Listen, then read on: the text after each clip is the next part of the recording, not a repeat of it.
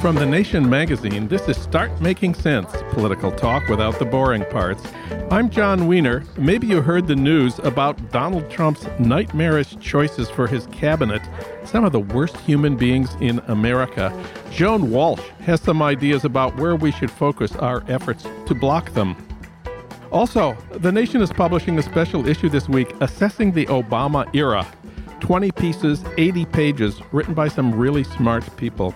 Today we'll speak with one of them, Andrew Bacevich, on Obama's foreign policies and wars. And we'll do more on the Obama era in future podcasts. But first, Chris Hayes.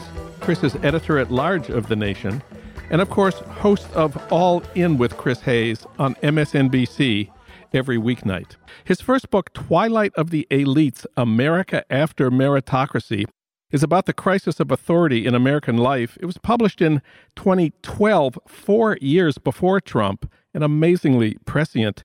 Chris grew up in the Bronx and graduated from Brown University in 2001 with a BA in philosophy. He wrote the introduction to The Nation's special issue on the Obama era. It's out now at thenation.com. Chris Hayes, welcome to the program. Hey, thanks for having me on. Well, Obama is the only Democrat since FDR to win an absolute majority of the electorate, that is more than 50%, twice. He passed the biggest health care bill since Medicare. He cut the unemployment rate. He raised wages. Our question today is a big one. How come Obama's presidency and all that it accomplished ended with the election of Donald Trump? That is the question of the hour, isn't it? Yeah. I mean, it's crazy because we've entered into this, like, at some level, like, it keeps getting more surreal after the election because, you know, one level, you know, I think election night happened and because it was so shocking, I thought the magnitude of victory was larger than it was, partly because it was, you know, so surprising that she had lost, you know, Wisconsin and Michigan and Pennsylvania, and she'd also lost North Carolina and Florida, which she thought would be contested. You know, she lost Ohio by a huge margin in Iowa. But then, you know, in the weeks after the election, it's like her national lead grows, you know, nearing 3 million, while President Obama is like edging up to 60% approval rating, and the actual votes that decided the election is about 80,000 votes across 3 states. So you just sort of it feels overdetermined, right? It feels that like there are 20 different causes that you could list for what happened, and some of those causes are fluky, like James Comey deciding to do something completely irresponsible and reckless and borderline an act of vandalism against democracy by issuing that letter. And some of them are not random. Some of them are deep structural issues about the Democratic coalition that, you know, the Democratic Party has lost tremendous amounts of political power in the era of Obama. And so you try to tease those apart as much as possible. I think that there's basically, to me, there's sort of 2 main stories to tell. I mean, one is the story about racial backlash, and it's a story that is familiar in American history. I've just been sort of reading about the election in 1876, which was the last election 140 years ago with as big a spread between the popular vote margin and the Electoral College. It ended up with Rutherford B. Hayes, the Republican, winning, although at the cost of essentially withdrawing troops from the South and ending Reconstruction. And that election the election preceded 1874 were pure racial backlash. The interesting thing about those elections, when you look at them in the context of today's debate about, you know, identity politics versus economic anxiety, was that even pure racial backlash wasn't pure because there was huge economic problems with the stewardship of the country, and there was a depression, and people were ticked off about that. And it turns out that those 2 things, economic frustration and bigotry, play into each other in all kinds of ways. And so I think, you know, ultimately there's 2 stories about the sort of how Obama led to Donald Trump. One is racial backlash, and one is a deeper structural story about the way the American economy has been structured for a long time that was accelerated by the financial crisis and was not fundamentally restructured by the Obama administration, both partly because of things they did and many things that Congress and Republicans did, that meant people had sort of basically given up on the kind of social compact that they thought was the thing that bound them to a certain kind of vision of American norms. The college degree seems to be the dividing line for white people between those who voted for Trump and those who voted for Clinton. Why do you think that turned out to be so critical? So we should just be clear that the college degree, white people with a college degree still did vote for Trump, although by a fairly narrow margin, a much narrower margin, about 3 points than they did for, say, Mitt Romney, who won that group by 11 points. The white working class, which is white non-college in pollster terms, went basically 2/3 to 1/3, which is just a staggering margin.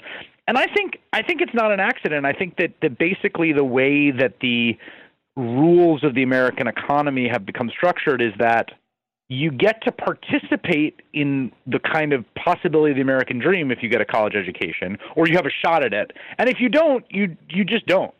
You know, we talk about, you know, I think people that are from cultural settings in which there's an expectation everyone goes to a four-year college, have this expectation that's part of the natural trajectory of life, but obviously there are tens of millions of Americans who don't have a four-year college education. And if you don't have a college degree, you know, the whole social contract is very unclear. Like, what exactly is the plan here from a sort of social sense of what we as a society think you should do, what you can do, and what you can do with some kind of faith that you could achieve a middle-class life? And, you know, obviously this is something that's been developing over a long period of time, but, you know, it has hit us something of a crisis point, I think, and particularly because the gains have, even when people have jobs, you know, one of the things about the economic statistics is the unemployment rate can mask a lot of things that are happening distributionally. And even as unemployment has accelerated, it took a very long time for wages to start coming up. And then even after they started coming up, we saw them sort of flatline again. So if you don't have a college degree, there's this real sense that there's a ceiling above you that you cannot break through. And I think that changes people's conceptions about how valid the entire sort of American project is. Monday night, you went to Kenosha, Wisconsin. It's a Rust Belt town. Used to have a Chrysler plant that's closed now. Kenosha voted for Obama twice and then voted for Bernie Sanders. And Bernie went with you, and you had a fantastic meeting in a UAW hall, a whole hour talking to voters in Kenosha. You did have some Trump voters there that you talked to, and I wonder what the high points were for you. You know, I think in some ways one of the most important moment to me was a moment where I went into the crowd and talked to a young woman in hijab who is her name is Rima Ahmed, and she's a organizer. She's from Milwaukee. She's from the Midwest, and she's Muslim American, and she talked about basically feeling that the election of Trump was an existential threat to her community and the people she loved, and also that fundamentally it was an election built on hate, you know, and to have the response from, there's 4 Trump voters sitting on stage, and 3 of them basically said, with this kind of look of kind of, I thought, genuine empathy and some horror, like, of course, you know, we would never let anything bad happen to you. The Congress, the Supreme Court, they wouldn't let there be a Muslim ban or internment camps or anything like that. That's crazy. And her just being like, well, I don't really have that luxury to interpret it that way. And then after a little bit of pause, one woman saying, you know, and she was saying this, I think, more broadly about immigrants. She said, I hope he does get rid of a lot of these illegals, and kind of went on a talk about that. And to me, it was sort of this sort of perfect cocktail of like both like some kind of genuine decency and also indecency all kind of mixed together that I think is part of the cocktail that is, you know, the worldview of many Trump voters, or the Trump voter as a sort of, you know, the huge category of tens of millions of people, and some of whom, you know, each of whom have personal complicated stories and complicated political views, and some of whom are driven by, you know, really genuine bad bigotry, some of whom have tacit bigotry, some of whom are relatively unbigoted compared to other people perhaps in their lives and culture, and yet voted for someone who's expressly bigoted but kind of discount that. I think, you know, I thought it was a really key moment in sort of understanding how all those things operate together. In the new issue of The Nation, you say that school children a century from now will be celebrating Obama's birthday. What about next year? Yeah, I think next year. I mean, I think depends on what happens relatively soon in terms of how celebrated he is. But my prediction would be, and I think this year we've learned making predictions is dangerous, is that he will be almost pretty quickly, he'll be a celebrated figure, actually, and quite totemic, actually, in American politics, in American pop culture, in American history. I think he'll be sort of beloved and cherished, actually, as the next president. Chris Hayes, he wrote the introduction to the nation's special issue assessing the Obama era. Thank you, Chris. Thank you.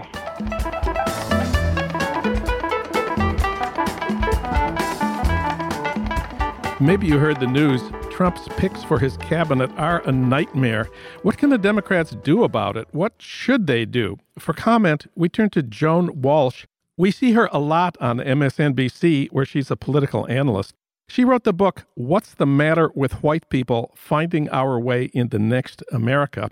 And she's national affairs correspondent for The Nation. We reached her today in New York City. Hi, Joan. Hi, John. How are you? I'm good. Well, at my house, we've been debating who is Donald Trump's worst pick for his cabinet. The person... That's a fun family game. The person who should presumably be the number one target of Democrats. I say it's his Attorney General designate, the racist nightmare Jeff Sessions, but my wife says it's that maniac from Oklahoma picked to head the EPA, a climate change denier named Scott Pruitt, and the friends who came to dinner on Sunday said it was his ludicrous choice for Secretary of State, the head of Exxon, somebody I'd never heard of named Rex Tillerson. But you have a different approach. Instead of focusing on stopping the worst one, what do you think we should do? I think that we should fight pretty much everyone. I mean, seriously, there are some worse than others, and I think I agree with you about Jeff Sessions. I just think in a country where we saw voter suppression make such a difference in this past election, we can't afford to lose any more voting rights. So, Sessions would be my priority, but it's very difficult, and I think, the notion that the Democrats have to quote, pick their battles, which, if you Google that, you get like 1 million hits, every smart pundit, including, and also a few kind of smart Democrats are saying, well, of course we can't oppose everything, the president deserves to pick his cabinet. I mean, I think that those used to be the rules in Washington to some extent, but you always opposed people who were completely unqualified. And virtually all the people that he's choosing are unqualified. So I think that this notion that, while you and I and others can probably agree on Sessions as the worst, that doesn't mean he's the only. So who is going to lead us in this battle? Is this something Obama can do? Is this something Nancy Pelosi can do? Well, it's not on Obama or Nancy Pelosi because a lot of it's really up to the Senate. Now, Nancy Pelosi has spoken out, and she's criticized virtually all of his picks, which is great. She's a fighter.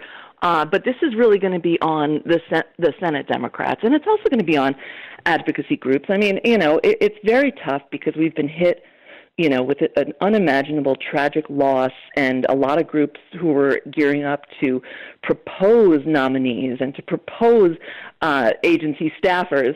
And I don't mean that in a kind of a spoil system way, but really progressive organizations that thought they were going to play a role in the next administration are having to instead, throw out those lists and make new lists and regroup. And then we've also got the holidays coming. So, I don't necessarily want to criticize anyone at this point, although I will say I'm a little bit alarmed at the lack of coordination. The Democrats are in a very tough position. They don't have the White House, obviously. Therefore, they don't have a Democratic National Committee chair. I mean, Donna Brazile, I guess, is still nominally doing it. But there's no, in terms of like a central messaging place. I mean, not that Democrats are ever very good at that, but it's really hard to know what are the institutions. Labor's been decimated. Labor has to, let's talk about our labor secretary nominee. How did we leave him out? Who the fast food mogul who wants to do away with jobs and have robots replace workers because they never ask for a day off and they're never rude. I mean, our Treasury Secretary, Steve Mnuchin, who, is a Goldman Sachs hedge fund one guy. I mean, we can go on and on and on. But to get back to your question, I think that there are lots of advocacy. I know how to say that word. Groups that are trying to change gears and will suit up in late January. But right for now, what I'm trying to do is get out the notion that everybody's got to be so smart and so strategic and just pick one or two.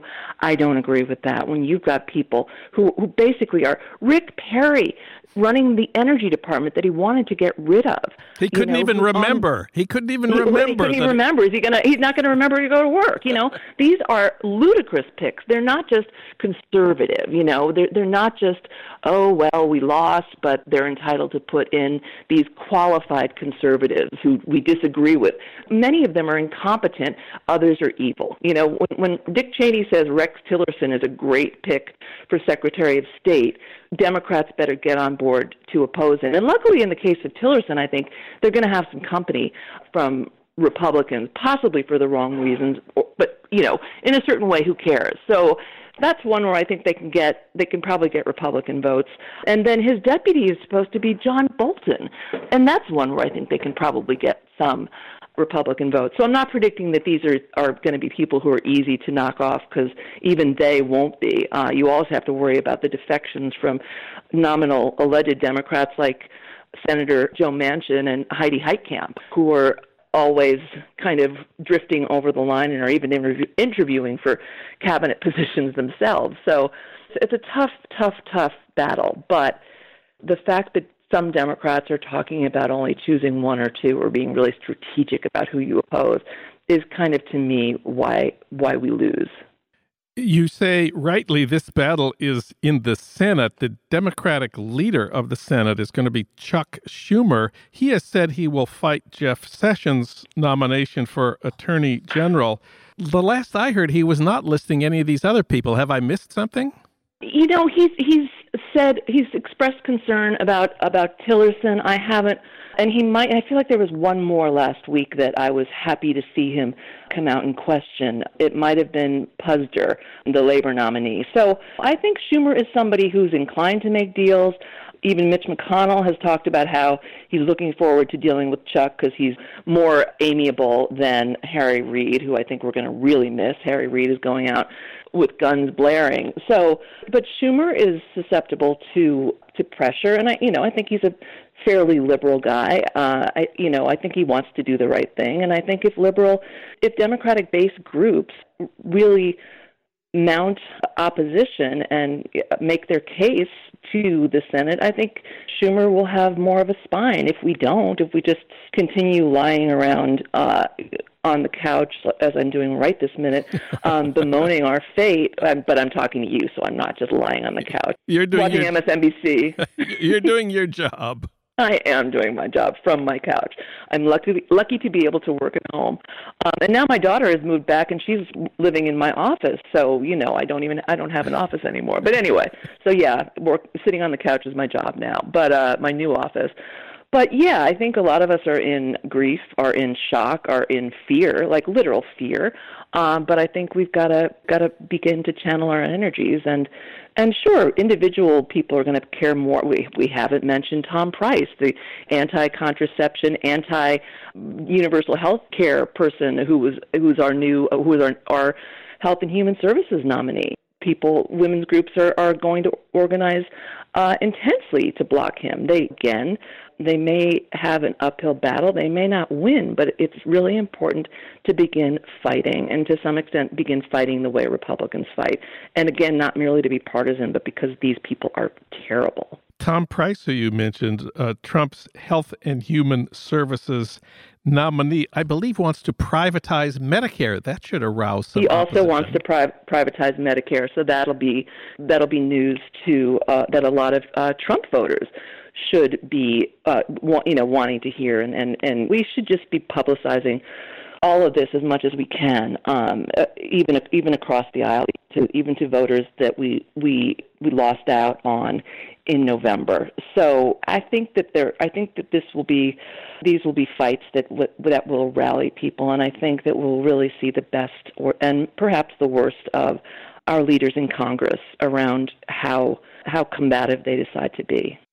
One big question, how this actually works under the Senate rules. I don't want to get too much into the weeds here, and God knows the Senate rules are the weeds, but is it not true that the Senate cannot filibuster cabinet nominees, that it's a majority rules vote for Yes. cabinet nominees? So what does it mean then to fight a nominee for the cabinet?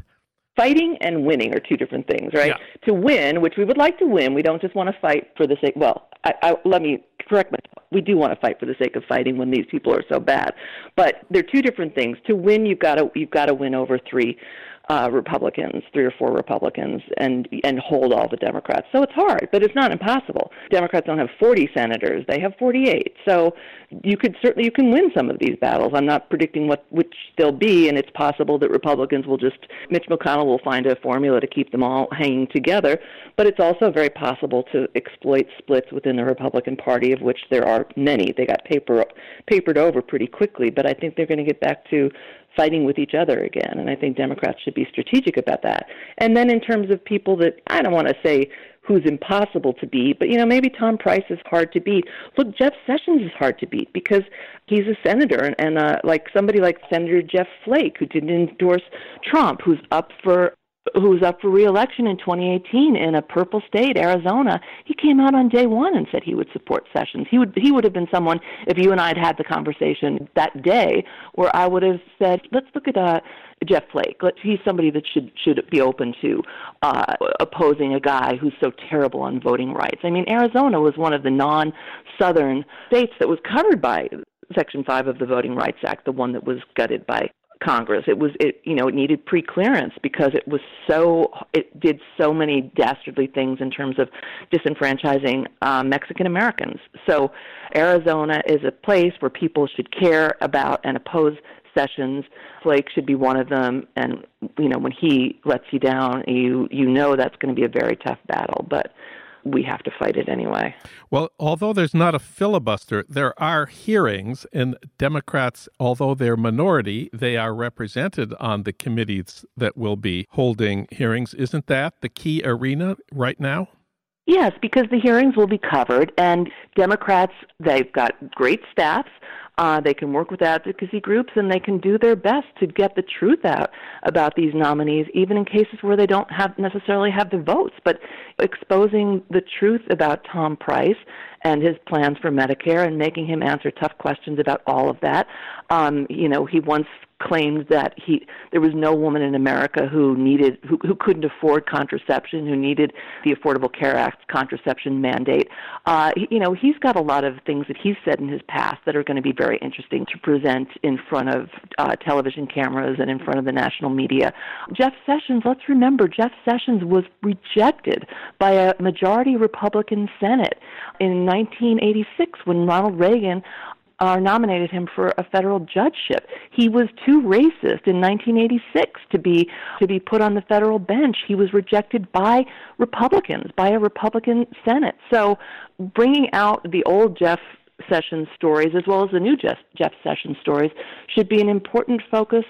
Of Democrats on these committees. They have seats on these committees. It's very close. They have lots of voices, and we have new senators. Maybe we're going to learn a lot more about Kamala Harris's spine or Catherine Cortez Masto. People who want a future should be really looking to show how they're bringing new energy and new intelligence to the Senate. I think it can be a very energizing time for Democrats. I really do. Joan Walsh, read her at thenation.com. Thank you, Joan. Thanks, John.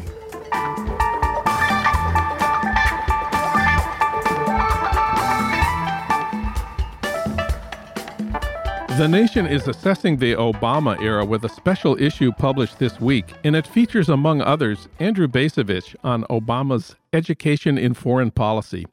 Bacevich is a retired professor of history and international relations at Boston University. He's a graduate of the U.S. Military Academy, and he served for 23 years as a commissioned officer in the United States Army. He received his Ph.D. in American diplomatic history from Princeton, and he's also taught at West Point and at Johns Hopkins. His 3 recent books, Breach of Trust, Washington Rules, and The Limits of Power, all hit the New York Times bestseller list, and his most recent book, America's War for the Greater Middle East, has been longlisted for the National Book Award. He publishes often in The Nation and Tom Dispatch, and also in the LA Times and other places. Andrew Bacevich, welcome back. Oh, thank you very much for having me on.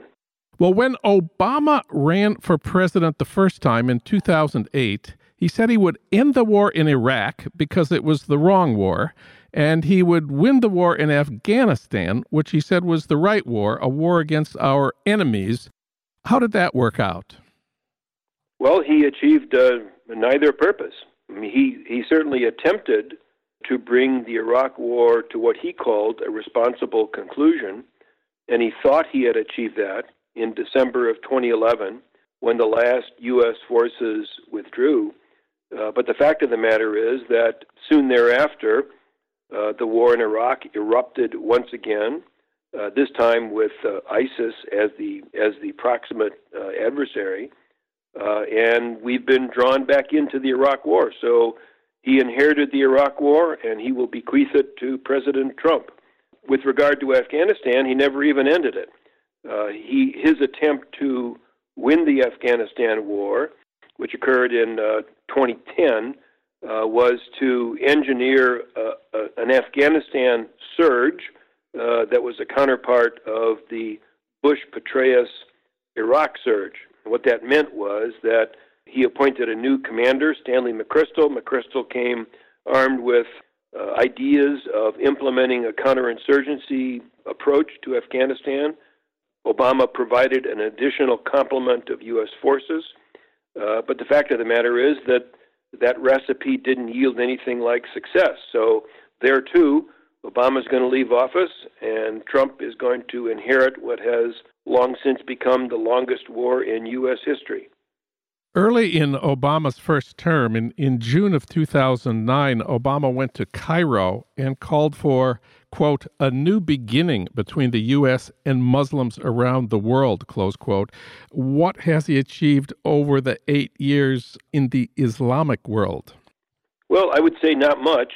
I think that the prospects of a new beginning relied on bringing our misguided military adventures to an end, and he hasn't been able to do that.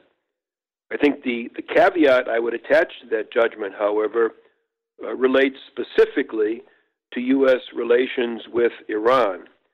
And there, as he leaves office, there is at least the prospect of a new beginning in U.S.-Iranian relations, and that prospect is keyed to the Iran nuclear deal that he and Secretary Kerry negotiated. And I must say, in my judgment, that really is perhaps at least one of the most significant achievements of the Obama presidency. We don't know exactly what that course change is going to yield, but I think there's at least some possibility that the yield could be significant and could be positive.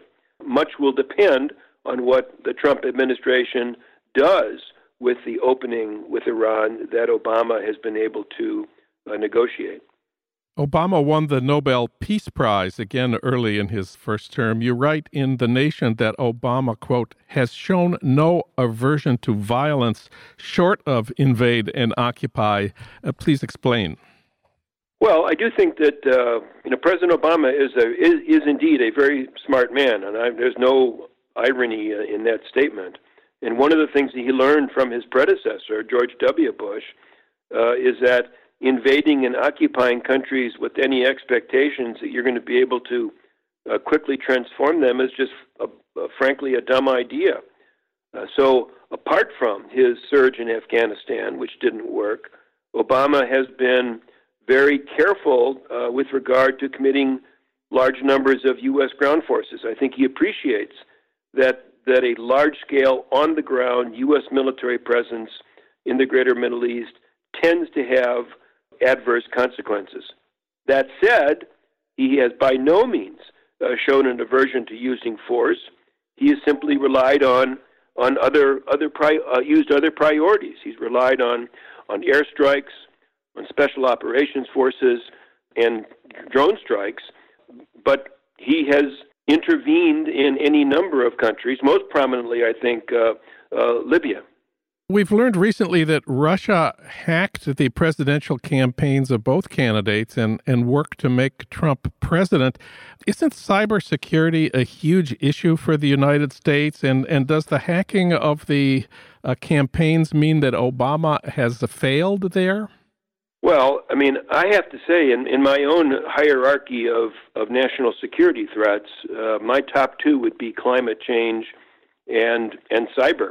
It seems to me that when we look at the Russian intrusion into our politics, that's really a very, very small example of what we're facing. And we should emphasize that it's not simply that the United States is an innocent party. We ourselves, in conjunction with the Israelis, launched the first major cyber offensive, at least that I know of, when we collaborated in attacking the Iranian nuclear facilities under codename Operation Olympic Games. So we are in a new era in which the cyber threat is real, and I think it's likely to grow. One of the reasons that I think we need to rethink our involvement in the greater Middle East with the wars that are never ending there is that to the extent that we're pouring money and attention and resources into fighting wars in places like Syria, I think that one of the effects is to underinvest in problems that are much more important. And cyber is one, and climate change is another one. Well, let's talk about climate. You said it's one of your top two national security issues. What's the national security element of climate change? Well, in a very fundamental sense, let's frame the issue narrowly, that it's just as if we're just concerned about the well-being of the American people. But in a very fundamental sense, our well-being, our prosperity, the stability of our political system is in some senses dependent upon the condition of the planet. And to the extent that climate change puts that condition at risk, then that's a really, really big deal. I think it's hard for people to grasp that because the threat is emerging in human terms relatively slowly. I mean, I'm talking to you from Massachusetts. It's December in Massachusetts, and guess what? It's pretty cold here. So one would look outdoors and say, hey, climate change, what's the problem? But we know that scientifically, that even if the changes may be incremental, they are exceedingly significant, and that we're on the bow wave of change. And I mean, I give President Obama credit for appreciating the significance of this emerging threat. Sad to say, the incoming administration seems not to share that view. Another of Obama's most significant foreign policy initiatives was what he called his pivot towards Asia. Trump, of course, has a very different relationship to China. Where do we stand at this moment on the pivot to Asia? Well, shrouded in ambiguity, I would say. I mean, it seems to me that Obama's basic instinct, which was that in the 21st century, the Asia-Pacific is going to matter a whole lot. It's going to matter a whole lot in terms of our economy. It's going to matter a whole lot in terms of whether or not we're able to avoid the reemergence of great power wars. So he's right on there, but the pivot itself has produced ambiguous results at best.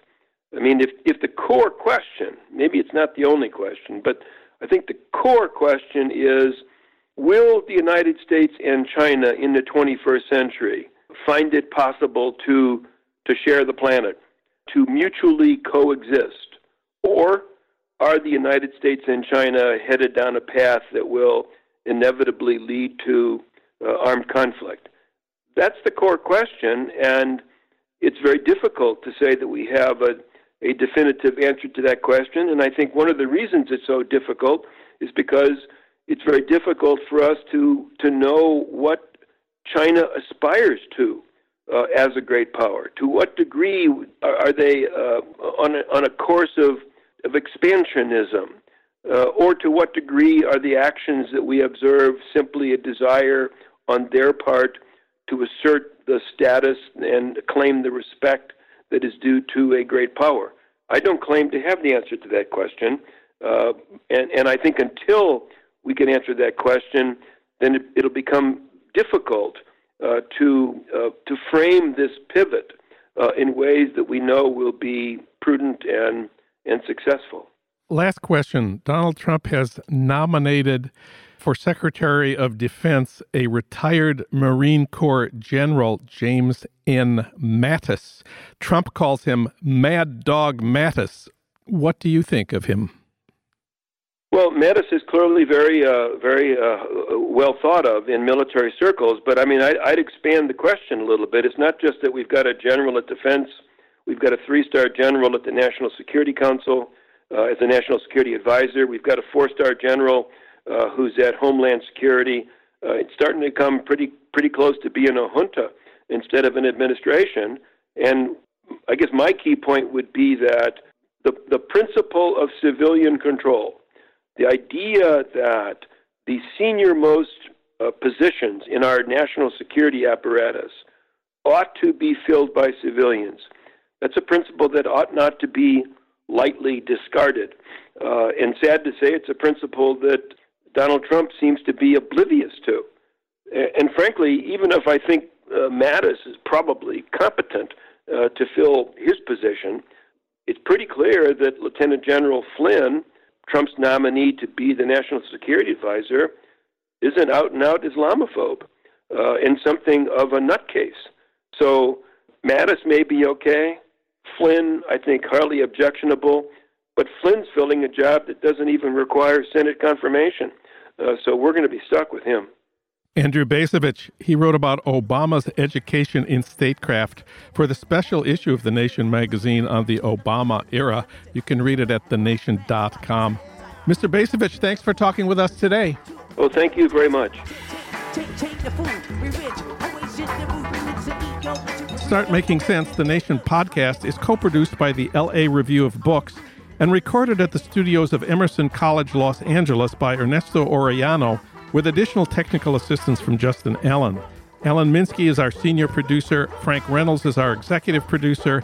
Annie Shields is our engagement editor. Katrina Vanden Heuvel is editor and publisher of The Nation. Our theme music is from Barcelona Afrobeat, licensed by Creative Commons.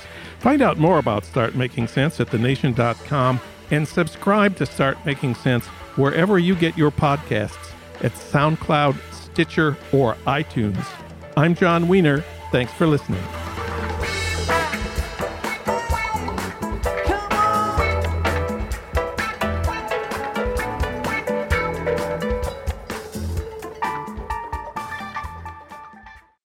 The new Super Beats Heart Chews Advanced is now supercharged with CoQ10.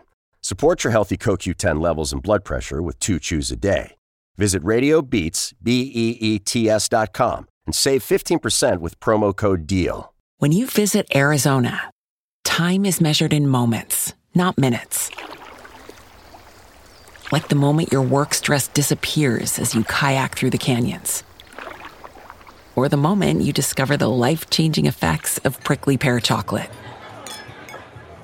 But nothing beats the moment you see the Grand Canyon for the very first time. Visit a new state of mind. Learn more at hereyouareaz.com.